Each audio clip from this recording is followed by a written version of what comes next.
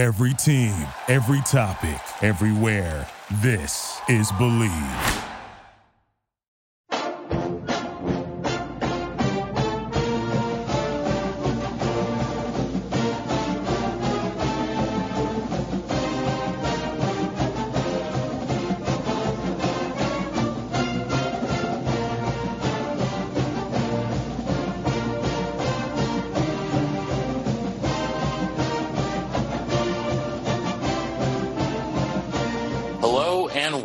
To another edition of the Illegal Motion College Football Podcast. Back from Montana and in Los Angeles, California, I'm the professor, Matt Perkins. And joining us, as always, straight out of the film room in Nashville, Tennessee, it's the coach, Corey Burton. Yo, what's going on, man? We're 0-3 right now. We're looking for some answers. We've made a few changes. We've had a couple good days of practice, and we'll see kind of how we respond on Friday. But I'm fired up about another new edition of the Illegal Motion College Football Podcast. And I know you, as OC, though, you're 2-0 this year, Coach. So at least you got that going for you. Yes. And it's scoring a combined 82 points in both of those victories. So if I may pat myself on the back a little bit, I will do that. Maybe that's a sign of good things to come for the future. But we'd be remiss if we didn't introduce the third amigo in the second city, a man whose new favorite pattern is definitely the pinwheel. It is our intrepid blogger from the Big Ten and counting, Josh Cook. Yeah, they brought it out again at Kinnick Stadium for the game with Iowa State. Looked great in person. Took a couple pictures. They came out pretty nice. It's always fun when they do that, and I know a lot of other teams around the country have started doing that. It's just looks so much cooler on those overhead shots. Yeah, needs to do it. It is definitely pretty stunning to watch on TV. So, well, let's get into it, guys, for our little recap here of Week 2. Not a lot of big games this week, but some really interesting storylines. So we're going to be taking maybe a couple little different diversions than we do usually, but we're going to start, as always, with some quick slants. And so, Josh, you're out running patterns first. Yeah, my quick slant is actually more like a two. I can't even talk right now, Matt. You're going to have to edit this. No, my quick slant is more like a play that develops a little more slowly. It's more like a hook and lateral because both my slants are related to each other. The first one is I'm going to talk about 3 coaches that I think are now on the hottest seat in the country. Some people might disagree, but at least in my opinion, these are the 3 hottest. Then my second part will be throwing out some names to replace them. So without much of a surprise, Purdue's Daryl Hazel, that loss to Cincinnati was terrible. It was Cincinnati's first true road win at a Big Ten school since 1959. You're breaking 50-year-old records. You're either doing something really well or something really wrong, and Purdue's on the wrong end right now. Cincinnati racked up over 500 yards of offense. Didn't even look that good during the game as Purdue got almost doubled up. 38-20 down there in Kentucky. One of the Stoops brothers, they're 0-2. He fired his offensive coordinator in the offseason. He went to the Southern Miss Mustard Buzzards, and they won the opener. And then against Florida, they scored 7 points late in garbage time. That was it. The offense is in shambles. Defense hasn't looked much better. Not what you want to do. And then lastly, Dave Doran down there at NC State.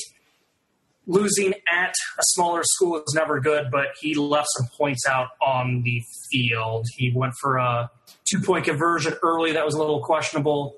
Then they went for a fake field goal when they were in chip shot territory. And then on a 4th and short, decided to kick a very long field goal.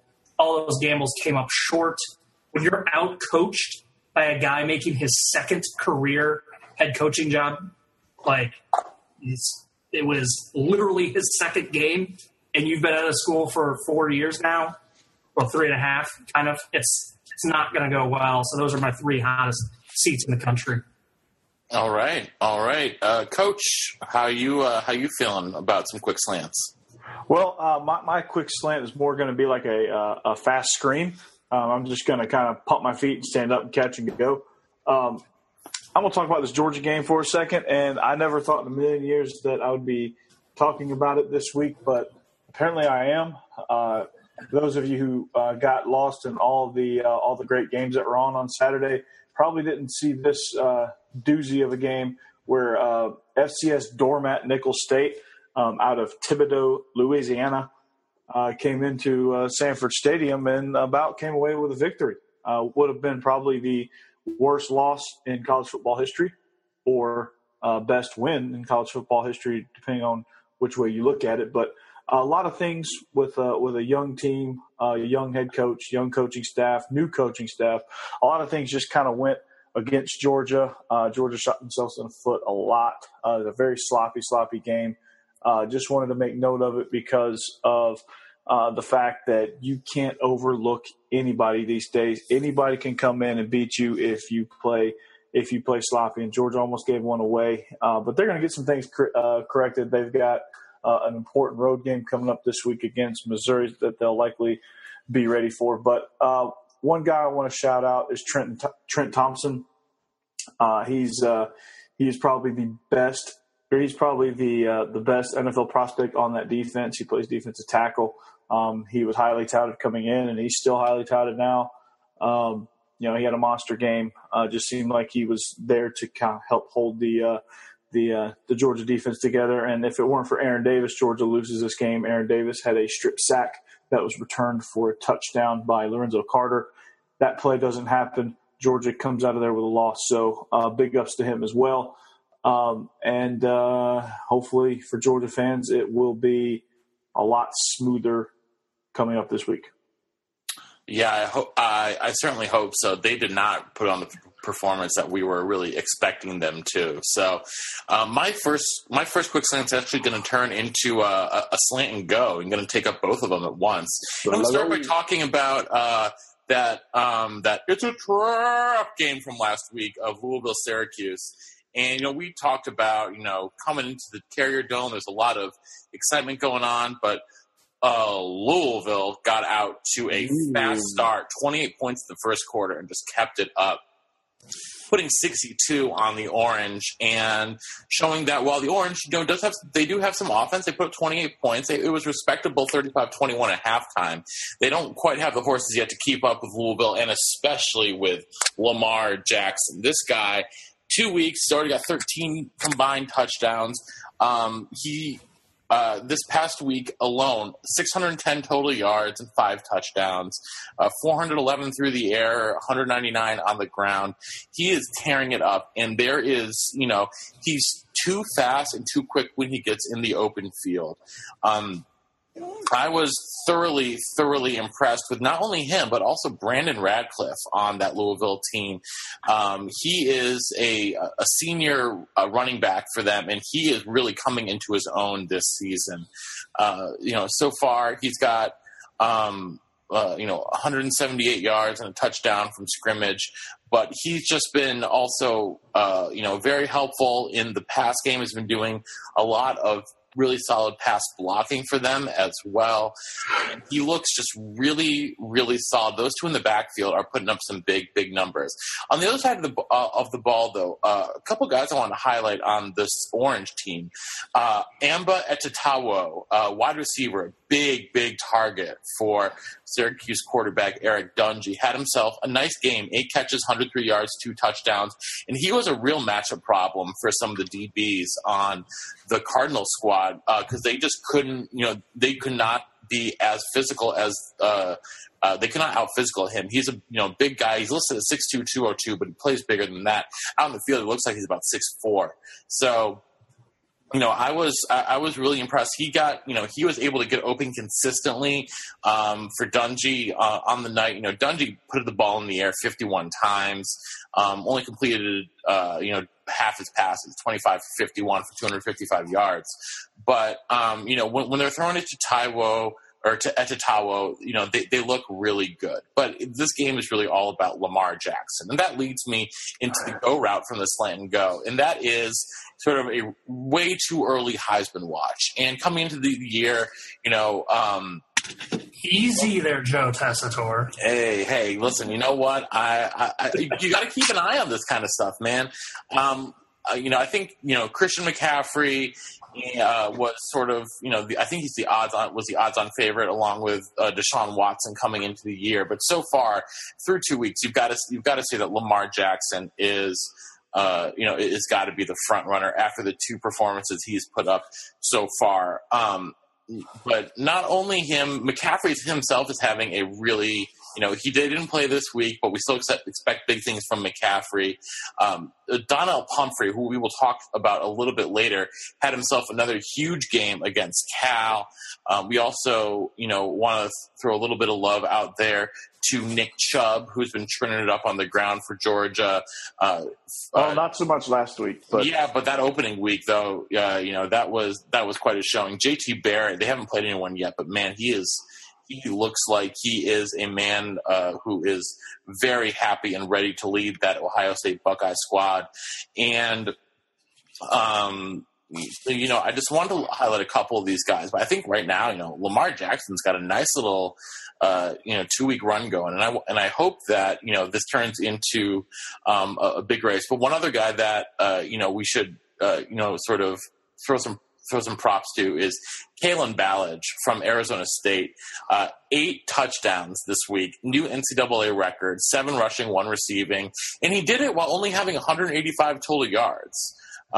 Which is honestly even more impressive that he scored a touchdown. He scored 1 touchdown for every 20 yards he gained or so, which is a pretty ridiculous count by, at least in my opinion. Can we please have Louisville play Texas Tech? Because I just want to see what Lamar does. I want to see Louisville play Arizona State. I mean, Texas Tech put up 55 on Arizona State. I hope you had the over in that game, by the way. 68-55 is not a score you see every day. So when Arizona State's quarterback in that game put up 350 yards, and he wasn't even close to the top performer in terms of passing, because Patrick Mahomes put up 540 yards through the air, which is just, numbers that are, I'd say they're video game numbers, but that undersells what they are. That's, absolutely patently absurd. But, Ballage, he keeps us up. He will definitely find himself a spot in New York come December. So, Josh, I know you gave us some coaches on the hot seat a little bit earlier, but now you've got some replacements for him, I believe.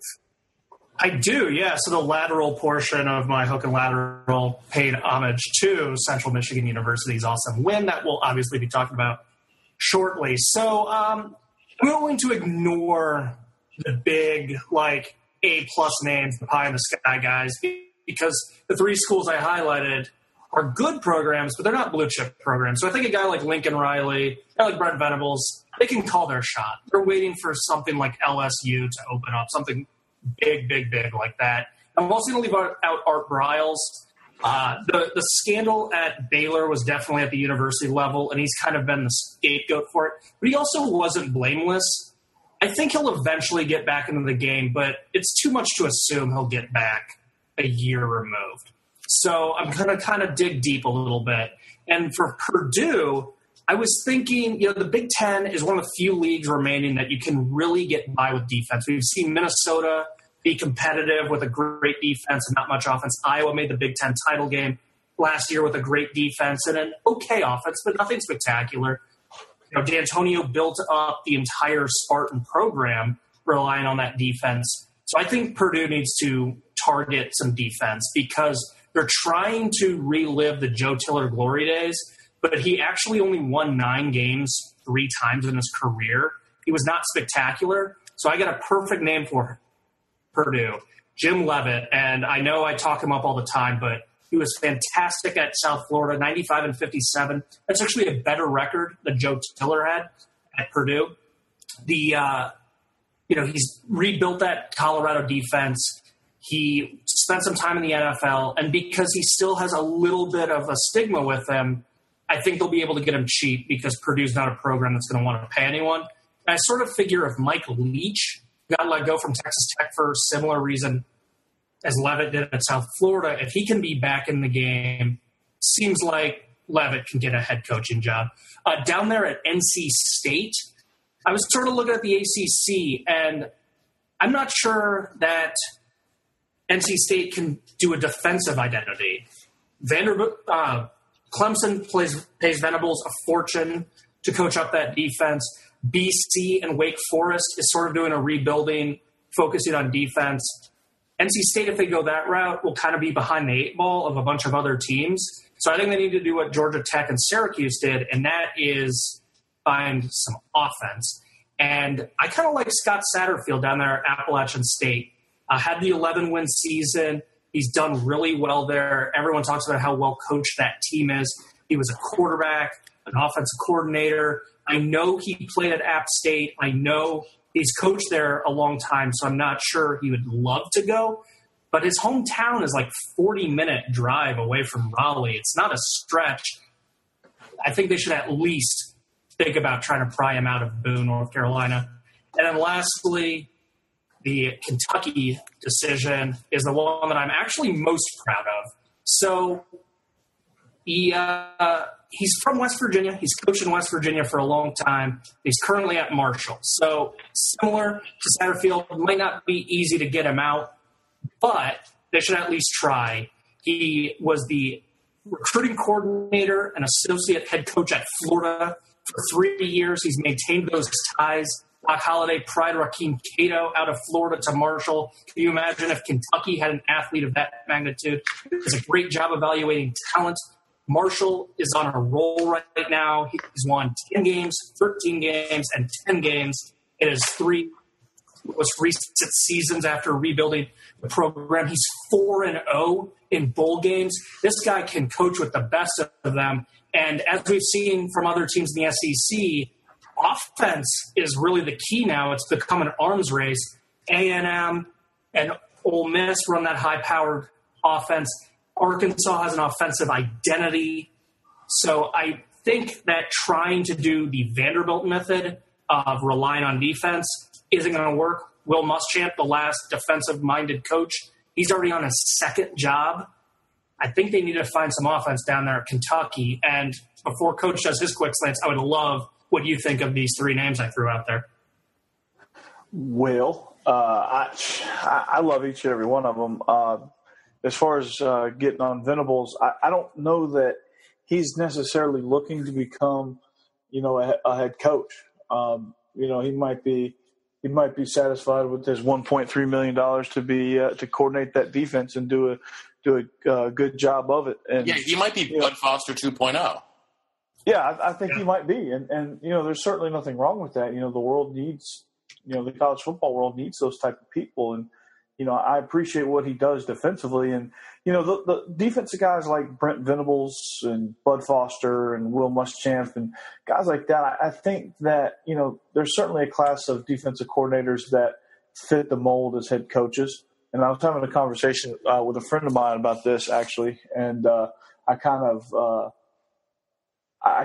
circled back into this point, and my original point was that a good defensive coordinator is generally not a good head coach, but I've kind of backed away from that point, thinking about all the former defensive coordinators that are now successful head coaches. But you got to think of the ones that are more emotionally high strung, like your Will Muschamps, Bud Fosters, Brent Venables type people. I don't think they can handle the emotional swings that it takes to be a head football coach. Guys like Kirby Smart, who's a little, he's passionate and he's enthusiastic and he's emotional, but he does have that level-headedness about him. Guys like Nick Saban, guys like Pat Narduzzi, Bob Diaco, those type guys that do have that mental capacity to not only be passionate, but also be calm enough to lead a team, when things are going poorly or when you need something in a clutch moment. They're those guys that are sitting there. So as far as like Venables goes, I just think he's too high strung, really, for lack of better words. Jim Leavitt, he's done it before. He's probably a little too high strung as well, but I think he does a better job for the most part of managing it. I think he's had a couple of blow ups, but for the most part, I think he does a pretty good job managing it. Bo Pelini, somebody that could get his name back out there. He's at Youngstown State right now.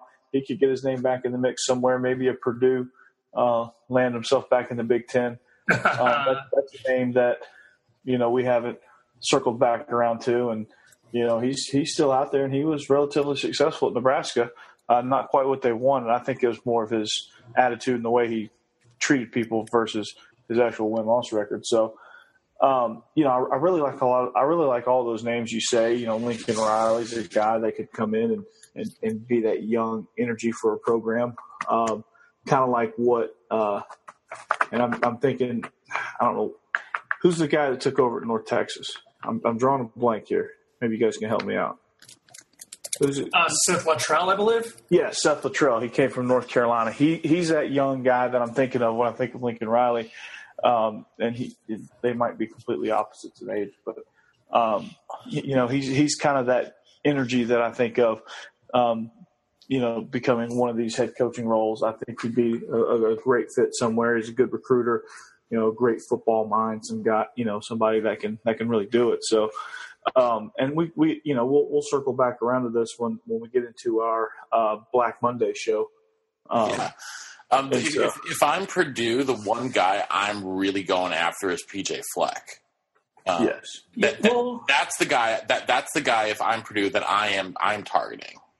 Mm-hmm. I guess my worry about that is we've just seen so many MAC coaches struggle recently. Clausen, Doran, I don't know. He's only in his first year, but I don't know. The thing about I think a lot of those MAC guys were typically defensive guys. Fleck's an offensive guy, and that Western Michigan offense, Clausen was at Bowling Green before Babers, so yeah, and he's been confident Wake. Yeah, that's true, but I don't know. I really like Fleck a lot, yeah. And I think that I think he's got the disposition to turn a program like that around. What I don't get about some of these MAC coaches, I know they get a huge payday, and if they're smart, they're set for life doing it, but without question, the best MAC coach to take on a bigger job of all time is Urban Meyer, but he had that little sidestep to Utah, see if his system and style can work at a better school. Utah, of course, in the Mountain West at the time. I'm surprised we haven't seen MAC coaches jump to like the American or the Mountain West before going all in. I don't know. Yeah, I mean, that's a really good point. I think that, it's something maybe to consider, but, it's going to be the question then if you're Purdue is, do you want to go with someone who's been a head coach before, or do you want to go with some up-and-coming coordinator? And I'm a huge Doc Holliday fan. I didn't want to get to where I was talking too long, but I'm a huge Doc Holliday fan. Yeah, I think we're all pretty big supporters of Holiday around these parts. So, I think the other thing from Purdue's perspective is they're just going through it with Hazel, who was a MAC coach. That's very true. Might make them gun shy. As good as PJ Fleck looks like he's going to be, he's got such a high ceiling. Yeah, it'll be interesting to see what happens. I think either way, all three coaches are on a ticking clock at this point. Definitely. Well, Coach, I know you got one more quick slant for us, talking about our good friend Ray McLeod. Yes, I'm gonna kind of take this. And go with two fast screens again because I'm on fast screen left, and I'm gonna come back to fast screen right again because I just thought about this because I saw a snippet or I saw a mashup of Mike Leach's press conference. So I want to get into that as well. But, yeah, Ray McLeod, Clemson, they struggled this weekend too. They were in a tight one with Troy, which if we were talking about 2007, this would be more of a story this would be less of a story because Troy was actually really good in 2007. But this is 2016, and Troy is not the same Troy that we all know and love. So it was a tough game for Clemson. It was a struggle. It was kind of one of those ultimate letdown games that you fear. Just when they were getting ready to blow the game open or blow the doors off the game, Ray McLeod takes a punt, returns it all the way to the house. Crowd's going nuts. The game's getting ready to blow wide open. It's probably going to be, a 56-10 rout at that point. But things changed a little bit. Ray McLeod decided he was going to celebrate, and he decided to start his celebrate a little too early, drop the ball. And this is a problem that he's not the first one to ever do this. So why he would ever do this is beyond me. But he did. So I'm talking about it. He drops the ball at the half-yard line on his way into the end zone thinking, I just scored. They ain't going to call it. Well, they review it, and it's a touchback and no touchdown, no possession. And he makes the what's going to be probably the boneheaded play of the year. So I just wanted to draw light to that. But, Deshaun Watson had 3 touchdowns, so he kind of made up for it and just kind of saved Clemson. They won 30-24, squeaked by Troy in a tough contest. But I wanted to talk about this, and I watched this earlier today, and I didn't think about it until just a few minutes ago. Mike Leach, they lost this weekend 31-28 to Boise State. They start the season 0-2, so the Cougs just aren't what we thought they were going to be. We thought they were going to be dark horses in the Pac-12, and it looks like they're not off to a good start. So what does Mike Leach do? Mike Leach rips them in the press conference. He rips their toughness, and he gets into specific detail. And here are some of the quotes that he said. He said, I've got receivers running routes that don't even resemble anything we teach. We don't tuck the ball and go straight up the field. We do all these stupid moves. We run out of bounds more than any team in the country. Maybe the Cowboys should have done it. Yes. Oh. We're the easiest team in the country to tackle. Defensively, we don't run our feet on contact. We don't on offense either. We don't like to run and hit, and this is a game for running and hitting. All right, and also some things he said was that, this is part of a generation where everybody's soft, and it's give everybody a trophy.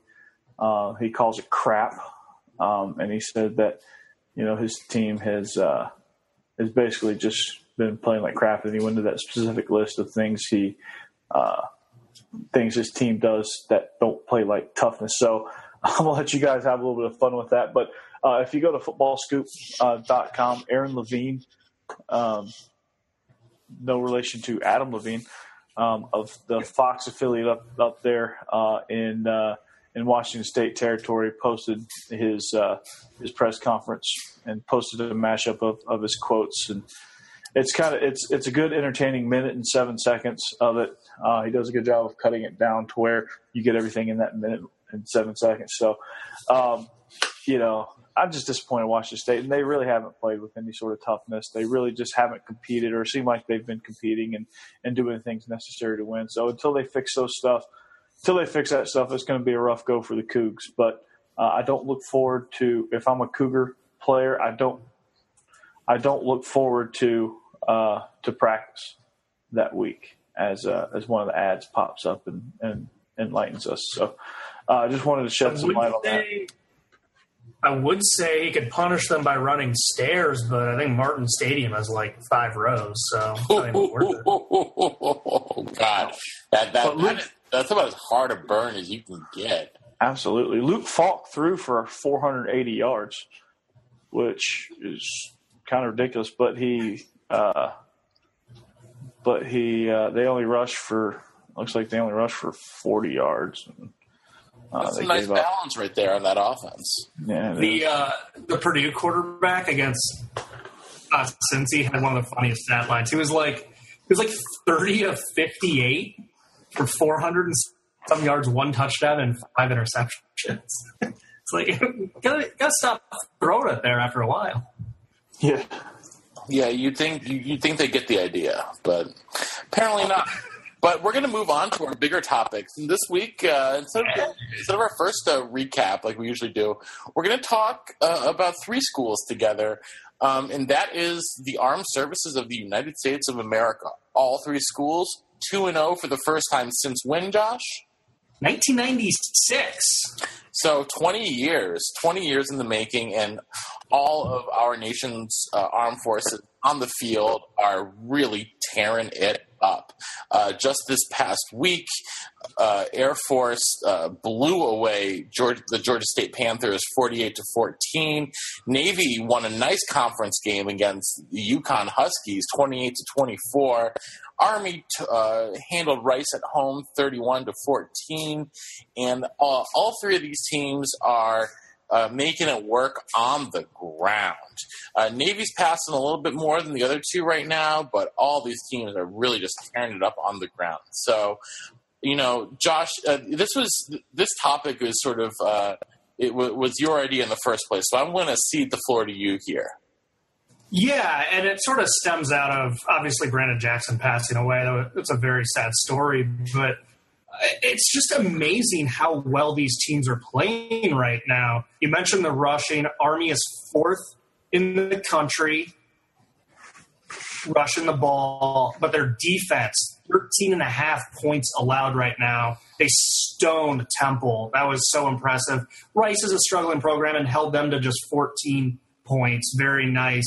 Navy, of course, getting after it. We know the triple option attack that they use that is so incredibly deadly, producing a lot of yardage. You mentioned that they are passing a little bit more. I think that just goes to show the caliber of athletes that they're really starting to get there at the academy. They are 5th in rushing.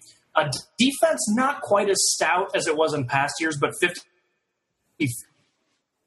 is still upper half of the nation. And then, of course, the Air Force Falcons doing it not only just with their beautiful helmets, and they're debuting those shark helmets at Utah State is what I've heard, but they are first. So we have 3 of their defense also very stout, 37th right now in the country, 17.5. And the little ESPN projection thing has them all favored in their 3rd game. So we could see each of them move to 3-0. And how about this? Here's a surprise. Army has been down for a long time. They're at UTEP. UTEP, bigger school, a little bit bigger conference. Obviously, Army's an independent, but you would sort of assume that Army would not be favored. Or if they were, it'd be like really close, like 51-49. The matchup predictor has Army winning this game 72% of the time. So there is some great stories in the making. They're all super fun to watch. And I'm just really excited to see the Commanders Trophy this year. These are going to be some of the best college football games of the year, the way they've been playing. I have a question. Hold on, I have a quick question before Coach interjects there. Josh, what if they all go 1-1 in the Commander-in-Chief's trophy? Do you know what the tiebreaker is? I have no idea. Maybe do they all have to take on the Coast Guard? Well, I was going to say maybe the Marine and the Coast Guard forms a super team that they would have to play. I don't know. They must do like... They play the Merchant Marines. Oh, the Merchant Marine Academy. I always forget about them. They must do like point differential or something. I mean, there has to be a tiebreaker. Or maybe, I don't know, maybe they each get to hold the trophy. Maybe it's like one of those weird European soccer things where there's no tiebreaker. Huh. Yeah, that's a good question. But, what's going in Navy's favor is that they haven't always had to be resilient because they've always kind of been the top of the Commander-in-Chief trophy, and they've always just kind of held it for the most part, with Air Force chipping in every once in a while to claim the trophy. But for the most part, it's been all Navy recently. So, but Navy this year they're without Keenan Reynolds, and they're trying to figure out different ways to win. They jump out against Connecticut, and I actually watched a little bit of this game. Believe it or not, after the Georgia game was on. But Navy jumped out to a 21-point lead. They had some turnovers. They struggled a little bit. They blew that 21-point lead, and they needed a extremely late game. Like, clock is about to hit triple zeros, 4th and goal line stand to win the thing, and they did. And it was probably one of those finishes where, it's a team that, they fight, and they fight for every win they get, but, when you look at it against opponents like this, they don't usually ever have to do that kind of stuff, but it just kind of shows the resiliency of this group, and it really puts them in a good position with the Commander-in-Chief's trophy to fight in these tougher situations, whereas Air Force really hasn't had to do that this year, and Army we'll see how they rally behind the great tragedy they just had. So it'll definitely be an interesting race for the Commander-in-Chief's trophy, and I'm really looking forward to what Army can provide, because I think they're probably going to get the Illegal Motion College Football Award for most improved after going 2-10 a year ago. They're going to compete and go to a bowl, so I think they're going to, and they're showing that right now. So. Yeah, so I want to throw this in there. It turns out that in the event of a tie, the award is shared. So, Josh, you were correct on that. But the previous winner retains actual possession of the actual trophy. Well, that's kind of annoying. So, should we end up in a tie this year, Navy would retain the trophy. I think they should each get it for 4 months. So, but yeah, I personally think that, the Coast Guard and the Merchant Marine Academy should get together, form a super team from those two teams who are both D3 teams, and compete against the Army, Navy, and Air Force squad. What they're going to have is actually have their prep schools play against each other for the tiebreaker. Ooh, I like that. I like that a lot. Like Matt's playing against the West Point prep school and all that stuff. Josh, so the Commander-in-Chief's trophy is a 3-way trophy. Can you name the 3 other Division I football 3-way trophies? Wow. Totally spitballing. I know Houston has Rice and Houston in it. I don't know if they have a third school. They've got SMU, right? They do, but that's not a trophy. Oh, well, it was a good guess. It was a noble effort. That's a very good guess. Maybe, I don't think they all play each other, but I'll throw it out there. Maybe Florida State, and Miami do something? Yep, that is correct. Oh, sweet. That is called the Florida Cup. And I hope to God Western Michigan, Central Michigan, and Eastern Michigan that is also correct. Gigantic compass. That is also correct. Known as the Michigan Mac Trophy. It should just be called the Directional Trophy, and it should be a big compass. There's got to be something that the Louisiana schools do. No, unfortunately not. The third one's going to definitely be the hardest, but it's actually very appropriate. It is called the Beehive Boot, and in the wake of the Holy War from this week, the Beehive Boot goes between BYU, Utah, and Utah State. So obviously the Holy War being the big rivalry there, but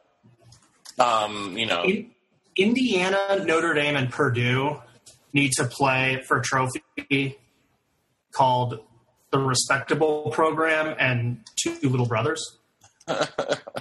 Yeah, but the same team would win that every single year. That's all right. Aspirations, baby. Give Indiana something to shoot for. I was going to say, I think that Iowa State, and Northern Iowa should play for one. That would be unfair to Iowa State. Hey, Josh, just a fun Iowa fact. Yes. You're not the only one I talk to on a regular basis that is from the state of Iowa. I know. We're everywhere. Our offensive line coach actually grew up in Iowa.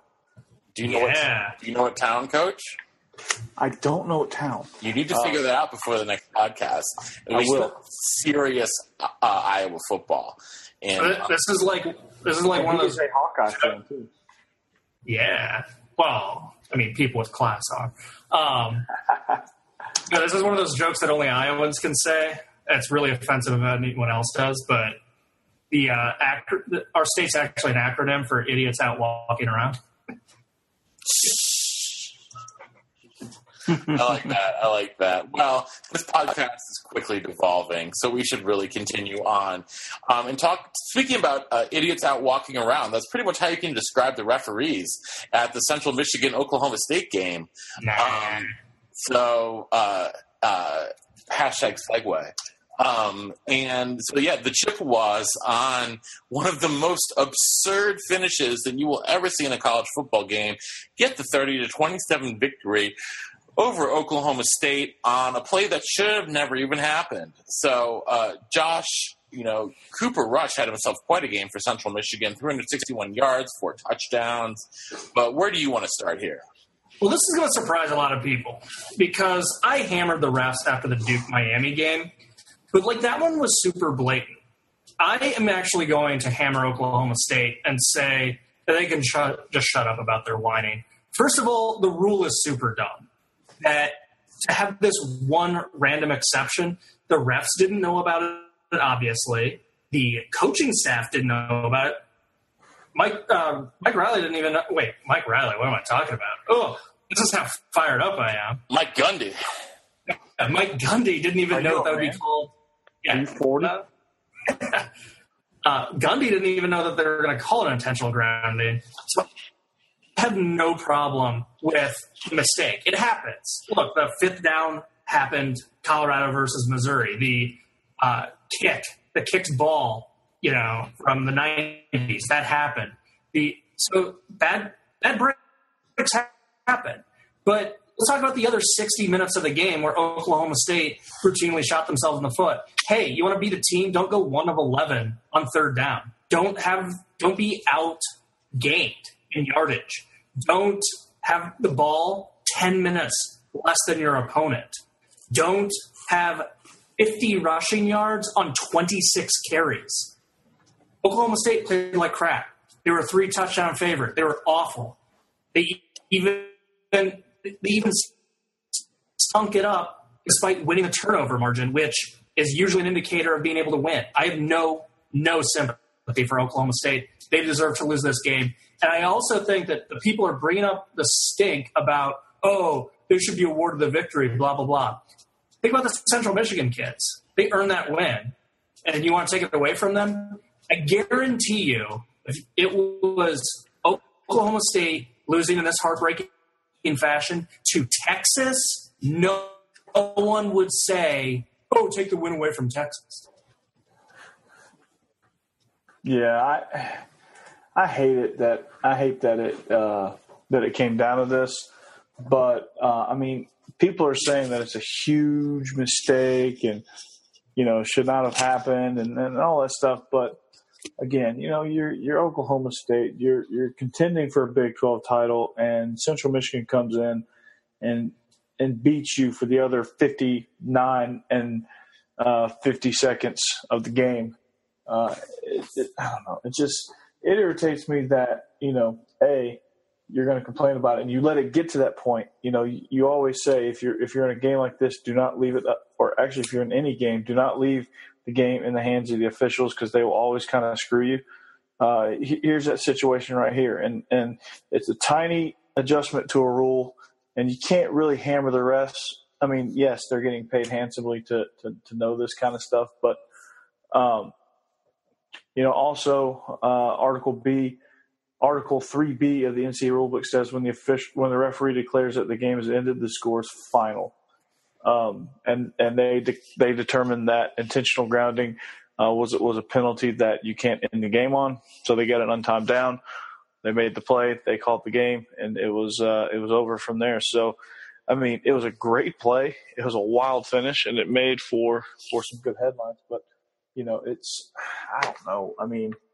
It's hard to really say. Yeah, they screwed up, but that's going to happen. Refs are going to screw up. Your defense has got to overcome all that. Your defense has got to make a stop there. Your team's got to play better throughout the course of the game, and none of this happens. And we're not talking about this. We're talking about potential.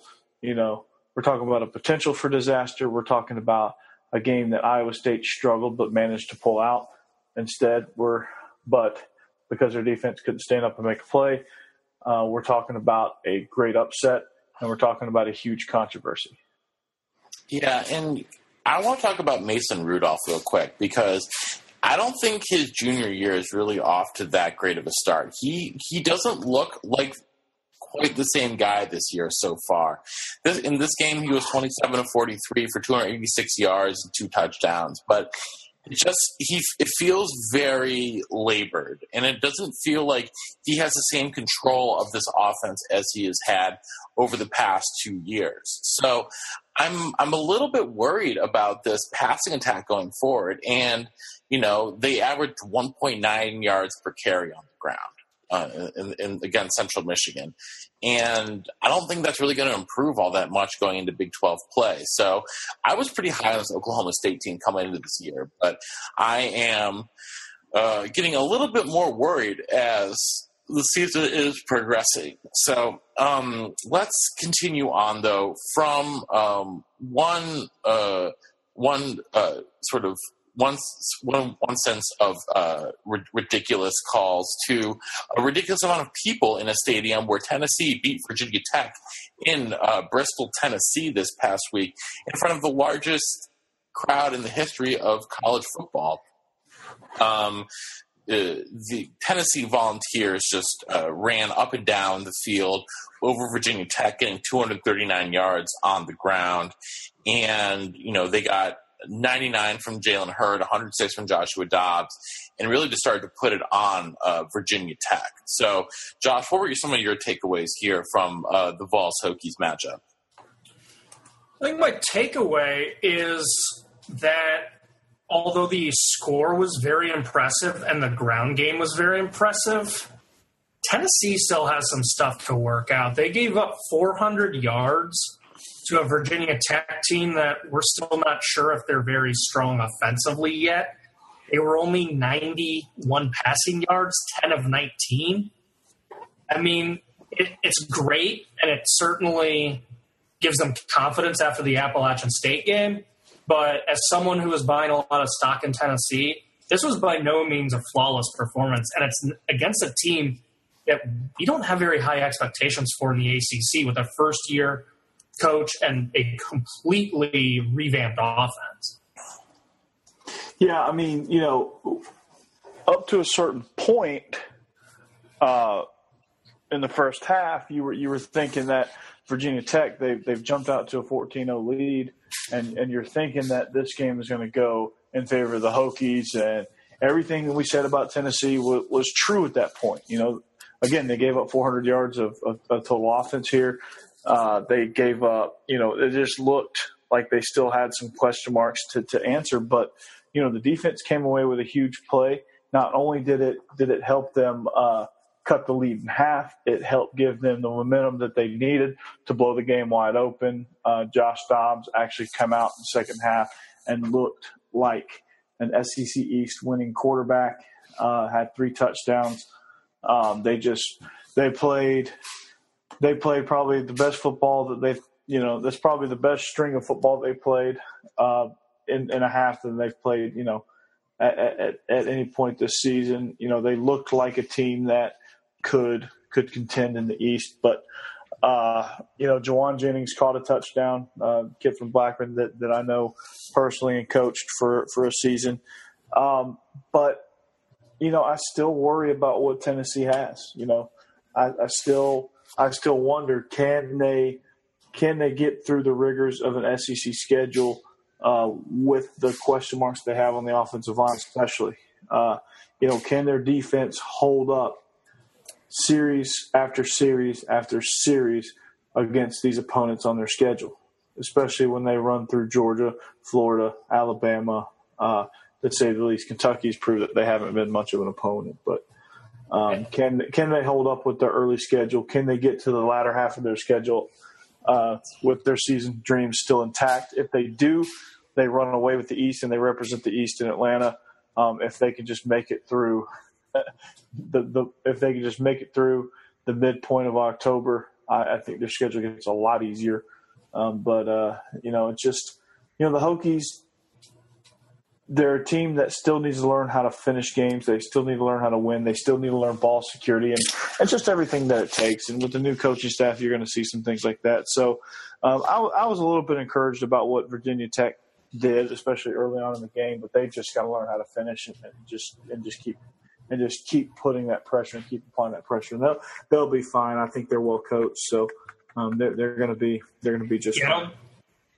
Yeah, I don't think Tennessee can rely on recovering 5 fumbles to win games. No, definitely not. Definitely not.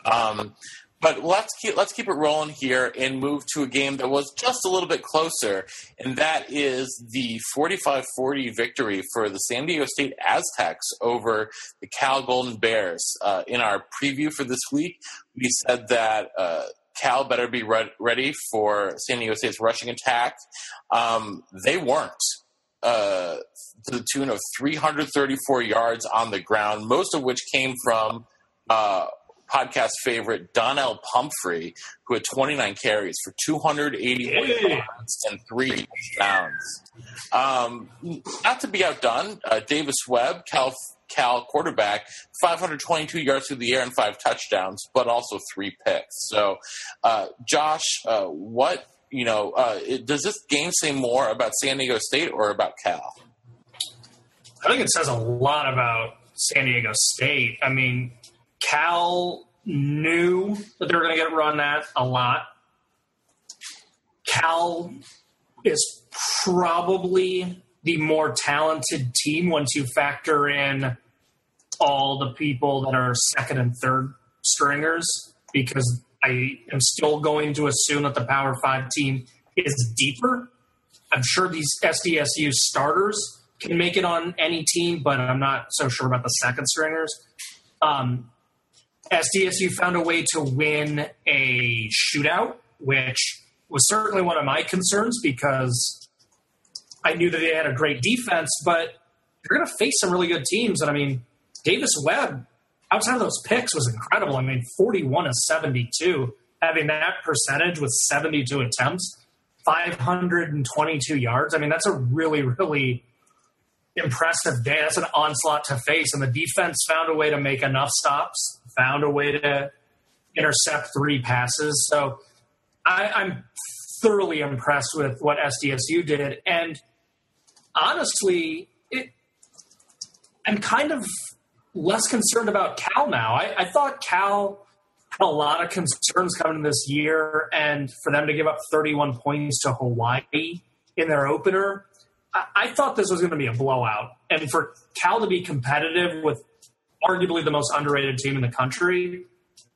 said a lot to me. I think that they'll be able to hold their own in the Pac-12, and with Washington State not being as good as we expected, you know, maybe Golden Bears can win a few more games than we thought. I don't know if any of us had them in a bowl or not, but Cal might not be atrocious, and San Diego State has shown that they can win in a multitude of ways, and that's why I want to actually give a little bit of applause to Christian Chapman.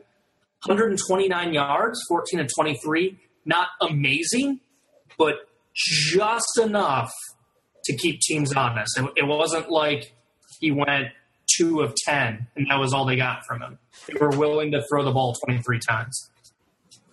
Yes, and I was talking about my Rookie of the Year candidates in the Pac-12 when we did our previews, and I talked about Demetrius Robertson, probably one of the best signees that Cal's probably ever had. 4 catches, 81 yards. He's starting to kind of play a big role in this passing attack, including a big 59-yard touchdown. Yeah, exactly. And they have a guy named Austin Blake Rivera. Yeah, I did not know how he didn't make the all-name team. We must squashed him in our. He's a jitterbug, man. He's a little guy. He's only about 5'6". Yeah. Melquiz Camonte Stovall. They're going to win. I tell you what, they're going to be hell at Scrabble. All they got to do is just put their names down, and they will blow anybody out in Scrabble. Donnell Pumphrey, a guy I need to give an additional shout out to. I think that, anytime you can exert your dominance over a bigger league team, 29 carries, 281 yards, 3 touchdowns. He had a long of 57. Anytime you can do that and you're the lesser conference team, that's just impressive. And I talked about year of the running back, and we might be talking about he's a name that I'm definitely going to bring up if I hashtag year of the running back again. You have Nick Chubb, Leonard Fournette, Christian McCaffrey, Donnell Pumphrey. Those are some names that I think about Donnell Pumphrey could start any team right now. I feel like with his performance, he could probably start on any roster in that Pac-12 conference. It's you're the running back 2, Electric Boogaloo. I can't wait for San Diego State, Boise State to get here. That game is going to bring some real fireworks. They don't play each other, so you've already got it set. They're playing the Mountain West title game. I don't even think we need to play the rest of the season. Just put them there. Wow. Those two teams are head and shoulders above the rest of that conference. Yeah. But Air Force will still be pesky. Air Force is going to be pesky, but I don't think they have the horses to really compete with those two guys. But let's move to what was, for my money, the most exciting game of the week, and that is the crazy double overtime victory for the Arkansas Razorbacks over TCU, 41-38. I've given Bert Bielema a piece of my mind every now and again on this podcast. But I want to give a very generous tip of my cap to that 2-point conversion play that he had with a minute left in the fourth quarter, the reverse pass back to the quarterback. No one saw it coming. He was absolutely wide open. That was a brilliant piece of play calling from the former Badger head man. And we also have to, if we're going to be tipping our cap to Brett and that play call, we definitely have to give a little wag of our finger to Kenny Trill, because he is, he had some big stats in this game, but his Ray McCloud moment of the throat slash, which he actually did twice, but only got called for it once after scoring the go-ahead touchdown with 2 minutes left. It was a 15-yard personal foul penalty that every single person who plays or watches college football knows. You can't do the throat slash. What does he do? Gets a throat slash. They're kicking off from the 20. Arkansas takes it, gets a big return. They're starting from, they've got a short start on, and that allows Arkansas to score the tying touchdown and 2-point conversion and go ahead and win in overtime. So, Coach, I actually want to start with you here, because do you think that Kenny Trill's throat slash was a worse gaffe than Ray McCloud? Yes, because, he knew it was against the rule. Maybe I'll give in this situation, I'll give Ray McCloud the benefit of the doubt of maybe he thought he was in the end zone. Still probably one of the most boneheaded plays of the year, but this was just a kind of a blatant. I say it's a worse gaffe, not because of the stupidity of the mistake, just because of the boldness of what he was doing. He knows he can't throat slash. He knows that's against the rules. And I feel like it's just he didn't care. He's just kind of saying, you know what, screw you, ref. I'm going to make you call it on me. I'm going to throat slash anyway. And he really it's just a selfish move, really. And so I'm going to consider that a worse mistake because of that reason right there. But just because he knew better than that. And especially because, TCU had just scored 3 consecutive touchdowns to take the lead. They were down 20-7 going into the fourth quarter. They get 3 fourth-quarter touchdowns. They're up 20-20. There's 2 minutes left. And it's such a, like, Coach, you said it perfectly. It's a selfish play. And anyone who has spent any time watching football, playing football, knows that's the one thing you can't. That's the one gesture you really can't do. Yeah, absolutely. You said it was the second time he'd done it in the game. It wouldn't even surprise me if the ref told him that. Yeah, I wouldn't be surprised either. Because sometimes refs will be lenient and they'll say, hey, just a reminder, that's against the rules. Don't do that again. Yeah. And so, Josh, what are your thoughts here on the Pigs? Yeah, Coach put it perfectly. This is so selfish. Hats off to Arkansas, but Kenny Hill just shown it again. He's drinking whatever Johnny Manziel did down there in A&M, and it's just going to be, if he's going to do that, it's going to be a rough year for TCU, because that shows a lack of leadership. all that defense that we think of TCU, it's not happening this year. So that's going to make for a long season. I'm not saying long as in they're going to fall apart and go like 4-8, but it's going to be a disappointing like 8-4, 9-3 because they got some obvious flaws defensively. Kenny Hill's lack of leadership, and then also running the ball. 195 yards on 32 carries looks great. It looks great, but 93 of it on 15 carries came from Kenny Hill. I mean, where's the running back? How's that going to step up? I mean, that's a concern also. So hats off to Arkansas. Gritty win. That really helps Bielema, who I'm not sure his seat was ever as hot as people think it was or maybe even wanted it to be. But this was a big road game for him and an improving program. But there are some cracks in the TCU foundation going on right now. Yeah, well, and Josh, you mentioned Kenny Hill getting 93 yards on the ground. That's what's such a shame. That's what we should be talking about, is that Kenny Hill, besides being those boneheaded mistakes, he played a great game. 470 total yards, 3 touchdowns, slinging the ball all around the field, especially to Kavontae Turpin, who that dude can freaking fly. If he gets in the open field, no one is touching him. He had 7 catches for 126 yards,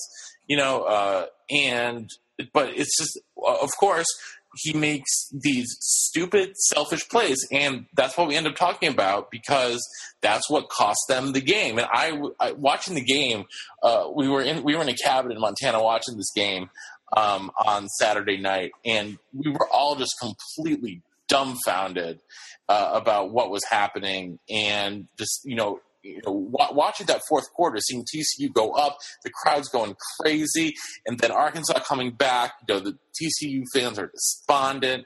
It was absolutely, positively insane. And also the winning touchdown by Austin Allen. Austin Allen, not exactly the most mobile quarterback, but man, he muscled his way through about 5 Horned Frog defenders to get to the end zone to get the game-winning score in double overtime. And that was a really ballsy run, ballsy play. Austin Allen played a great game. 223 yards from 17 for 29 doesn't look great on paper, but he was in such great control of that game from start to finish. And I am very much impressed by the balanced attack from this Arkansas squad in this game. They didn't have nearly as many yards as TCU did, but they also didn't turn the ball over. So, well, you mentioned that 2-point conversion. I'm curious what you guys thought of BYU going for the win. I love it. I love it too. Really, what you're BYU, you struggle, you're breaking a new staff. What do you have to lose? Honestly, you go for 2, you make it great. You don't, maybe you're not as deep as Utah. Maybe that was your only chance to win because if you take them into overtime, you're not going to last because their depth is greater than yours. So, also, what? The game was at Utah. And I've always been of the mindset of you play for the tie at home and you play for the win on the road. Yeah. I was just surprised by it. I've always kind of thought of, if you're like Jack Del Rio and you can't stop them, that's a good call. But, man, Utah held to 6 points in that second half. It turned the ball over 6 times. I thought BYU's defense was in a zone. I might have just played it safe personally. Well, you can definitely, especially, after the fact, you can definitely understand that. But in the moment, I probably would have made the same call. So I don't blame them. I don't blame them for that. So it's an interesting one. Yeah, but it's always fun to debate. It's going to be a fun one. Well, that's going to do it for us here on this edition of the Legal Motion College Football Podcast. But we'll be back for a nice Week 3 preview to look at hopefully some bigger, better games for the upcoming weekend, including Oregon visiting Lincoln, Nebraska, USC at Stanford, and some other big ones from around the country. So on behalf of Josh Cook in Chicago, Illinois. And the one in Norman. The big one in Norman, and the coach, not to mention Florida State, Louisville. Coach Corey Burton in Nashville, Tennessee. This is the Professor Matt Perkins saying so long, and see you next time on the Illegal Motion College Football Podcast. Oh, yeah. All right. Akron had a long day, but JoJo Knapp said, one hell of a punt return, kid. Thanks for listening to the Illegal Motion College Football Podcast. To get in touch with the show, email us at illegalmotionpodcast@gmail.com or follow us on Twitter at illegal_motion. Thank you for listening to Believe. You can show support to your host by subscribing to the show and giving us a 5-star rating on your preferred platform.